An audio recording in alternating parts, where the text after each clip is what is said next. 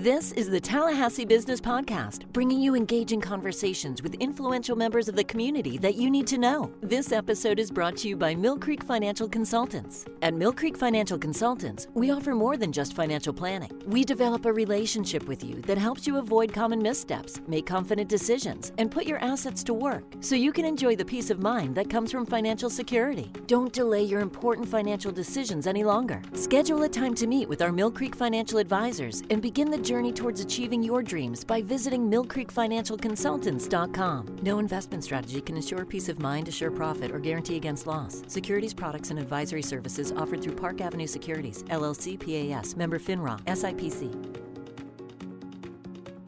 Well, hello, everybody. This is Sue Dick with the Greater Tallahassee Chamber of Commerce. Happy to be here today with Mark Kruse with Florida First Capital. Mark, thanks for joining us. Thank you, Sue. It's great to be here. So this is going to be a very informative session for our listeners because you and Florida First Capital really have a lot of tools for our businesses. And as a chamber, we always try and make sure that we bring forward those partnerships and information, especially right now with a lot of our businesses looking to grow or expand or really take it to the next level. So let's jump in. But before we do that, we always love recognizing that Tallahassee has such great talent. Individuals find it here professionally or after school and stay here. And I think it's always wonderful for people to put a little story behind our guests. So, Mark, we were talking, you came to law school at FSU, and maybe how have you found your way now as Executive Vice President at Florida First Capital? So thanks, Sue. And again, it's great to be here. Thank you for the opportunity. I've been in Tallahassee since 1993, and I really can thank my father for that. And when I was growing up, he used to come over and, as a physician, would do some lobbying on behalf of physicians on various issues and brought me once and really got me hooked into kind of politics when I was growing up. So I went to American University in Washington, D.C. for my undergrad, decided that wasn't the place I wanted to live after that, and moved to Tallahassee and worked for a lobbyist for a couple of years, and then decided I would go to law school. And I graduated from FSU, proud to be an FSU law grad, and have stayed here since then and really enjoyed raising a family here. I have a 10-year-old son, and so Tallahassee is our home. Well, and I think you've been able to compare your professional experience with bringing forward resources and representing our community with the work that's at Florida First Capital. So let's jump in a little bit. What type of services are provided through Florida First Capital, and why would our listeners, our business owners, be interested in that? Girl, thanks. So our mission, like you all at the Chamber, is economic development and job creation. So we're part of the economic development ecosystem, I like to call it. Mm-hmm. But what the service we provide specifically is access to capital for small businesses. And our main program for that is the Small Business Administration 504 loan. And that is a great program for small business. It's up to 90% financing. It's actually low interest, fixed rate. So it's 10, 20, or 25-year fixed terms below market interest rate, and it's used for purchase of fixed assets. So if they're rent, as we know right now, if you're renting, rents have been going up, well, you can purchase your building through the 504 loan program and not have to pay that rent and lease it to others if you have the space. If you want to purchase land and build a building, we can help with that kind of financing. It's great for small manufacturers because you can build that building. We can also finance the long-term machinery and equipment for the small manufacturer. So it's really an amazing program that we can, and I appreciate this opportunity to keep getting the word out because the whole program is designed to keep as much cash in the hands of the borrower as possible. That's why it's up to 90% financing. We've been fortunate at Florida First Capital to be the number one SBA lender in Florida the last 7 years. In either dollar or volume. So we've been very fortunate and had a lot of success in helping small businesses. Well, and that's impressive. And you're here in the community. I know that we work with many of your partners and have known Todd for a long time. And it's something different in Tallahassee when you live here and also provide services because you have a broad reach. There's relationships involved there, and it's also easier for people to find you, get a hold of you, run into you at the coffee shop. And I think that's really important for our local businesses. How does a potential borrower determine if they're eligible for a loan? Sure. And for the 504 program, you need to be a for-profit company. You can't be in understandably, an area of business that would be illegal under federal law, which we can understand. It can't be a passive investment, and I mean that we're not able to finance multifamily housing. That's considered passive because there's not like a storefront or anything like that. So it's selling goods or services. And I would also emphasize being in the community, we've been fortunate to partner with Department of Economic Opportunity on a number of programs as well that will benefit small businesses, including this helping deploy the state small business credit initiative. And we've also been involved in Hurricane Irma recovery, which is actually still ongoing. There's still a loan program available for that, which we're near to fully deploying. But Irma was such an extensive storm that it's actually eligible for use in any part of the state. Well, and we were talking earlier about the FAMU Small Business Development Center, and that's a great partnership. Maybe for a business, maybe outline how the two resources could be so critical and how they do work together. Absolutely. It's a great point. Like you all, the SBDCs are one of our closest partners. If a business is interested in growing, the SBDC can help them from the beginning to the end. They can help them with their business plan. They can help them if they're a startup in establishing projections. If they're an existing business, they can do a business valuation.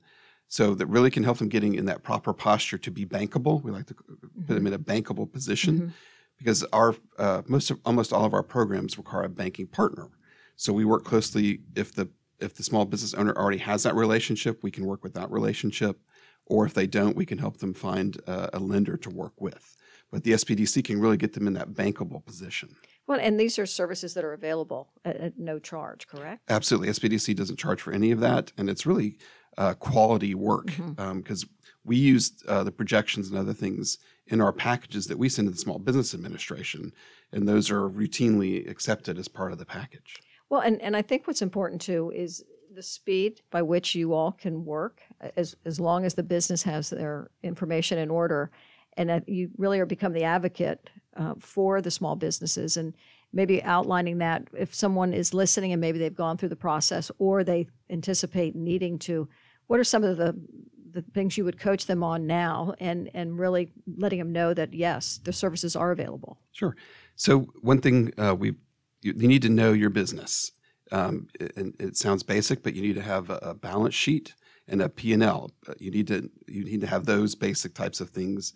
And you'd be surprised some businesses have just started up and they work till they to make the business prosper and don't always have time to do that. That's where the SBDC can help in developing those types of basic financials. So you want to be in a good position where you understand your business, you understand your financials, you understand where you want to go. And we can help coach them on that, the SBDC or the SBDCs as well.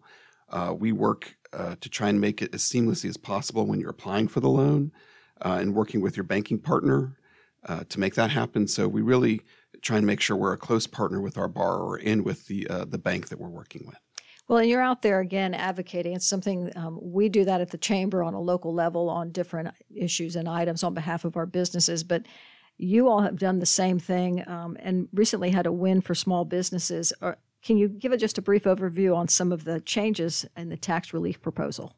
Thanks. So we were very fortunate to be able to be part of House Bill 7063, which was sponsored by Chair Stan McLean, and the Senate bill was sponsored by Chair Blaise Ngolia. The issue was, and has been for some time, with the SB 504 loan, you have there's three pieces to it. The lender does the first 50%, the SBA does 40%, and as I mentioned, the borrower only has to come up with 10%.